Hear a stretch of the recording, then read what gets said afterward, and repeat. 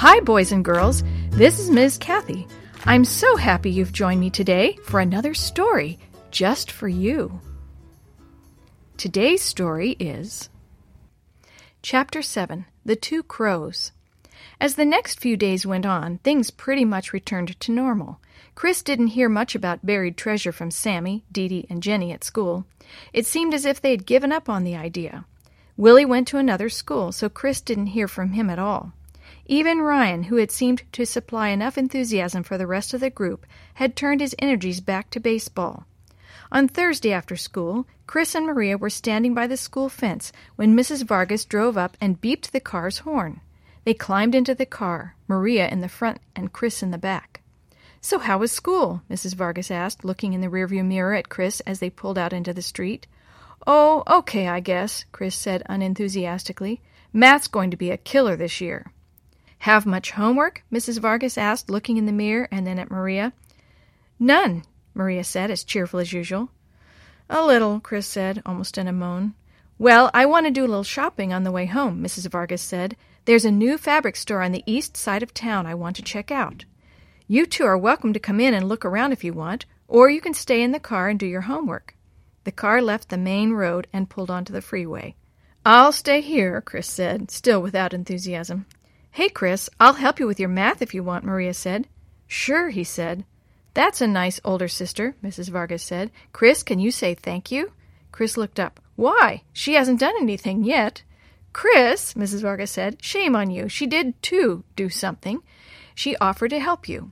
"That's all right, Mom," Maria said. "He's just in a bad mood." "Yeah, Maria's right," Chris said. "I am in a bad mood. I have been all week." "Why?" Mom asked. "Because your treasure hunt didn't work out?" "Yeah, I guess so," he said.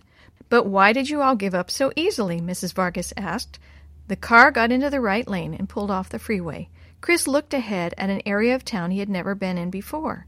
Most of the area was filled with factory fronts and warehouses. "I guess we just ran out of ideas," Maria said.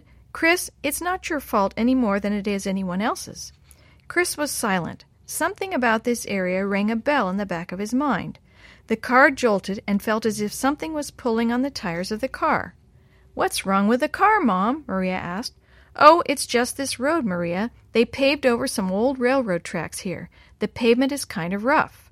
Suddenly, the bumping and pulling stopped. "There, that's better," Mrs. Vargas said. "See, the old tracks go that way." Chris looked out the left window and saw that the old railroad tracks in the pavement led to an old rickety bridge that seemed to be out in the middle of nowhere. Alarm bells rang in his head. "Now we're past the old factory part of town and into a newer section," Mrs. Vargas said. "And right over there is my store." She pulled into a parking lot and parked the car.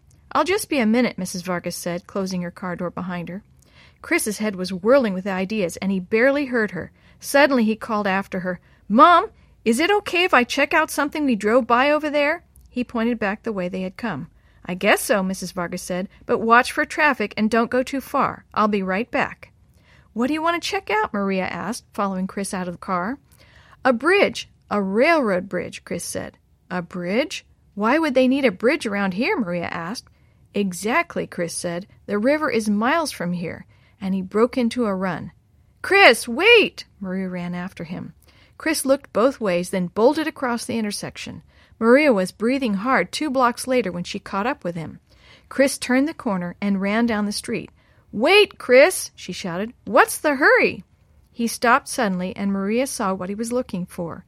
The old metal bridge was rusted and broken. It was probably the ugliest bridge that either of them had ever seen in their lives, but right now it looked beautiful to Chris. "So it's a bridge," Maria said. "So what?"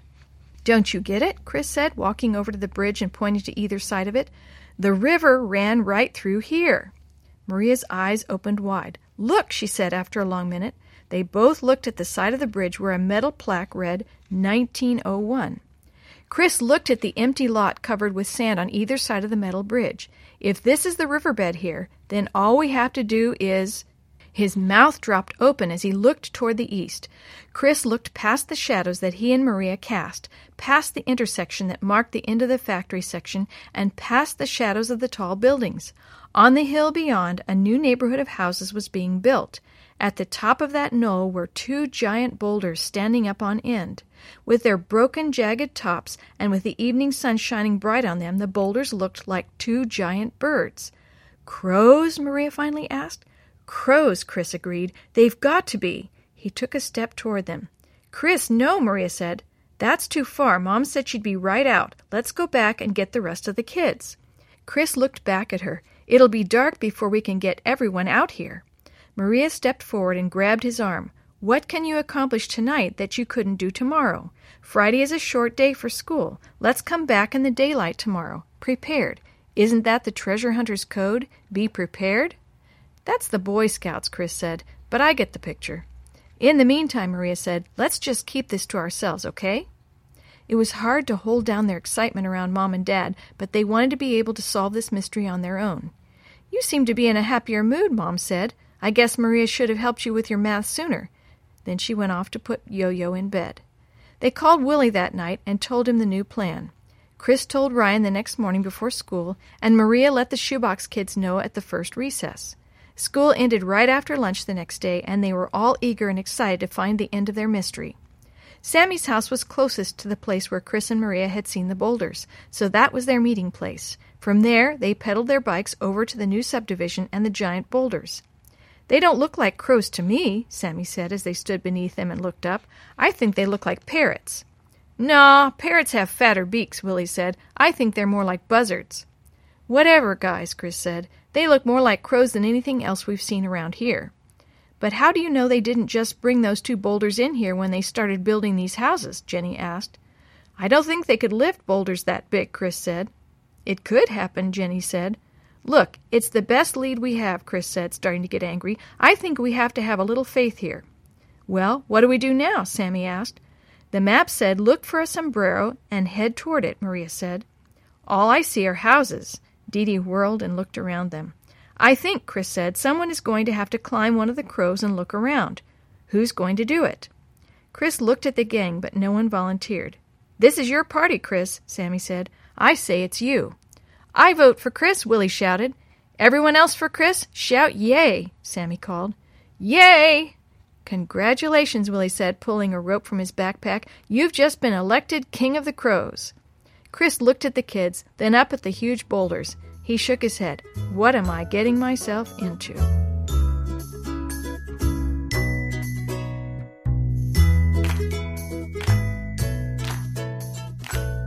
The story you have heard today is a chapter of The Shoebox Kids, Book 1, The Mysterious Treasure Map.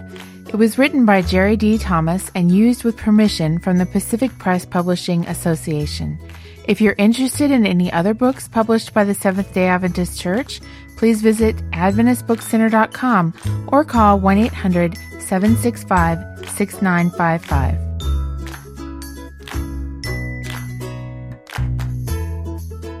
This podcast is a production of the Carolina Conference of the Seventh-day Adventist Church.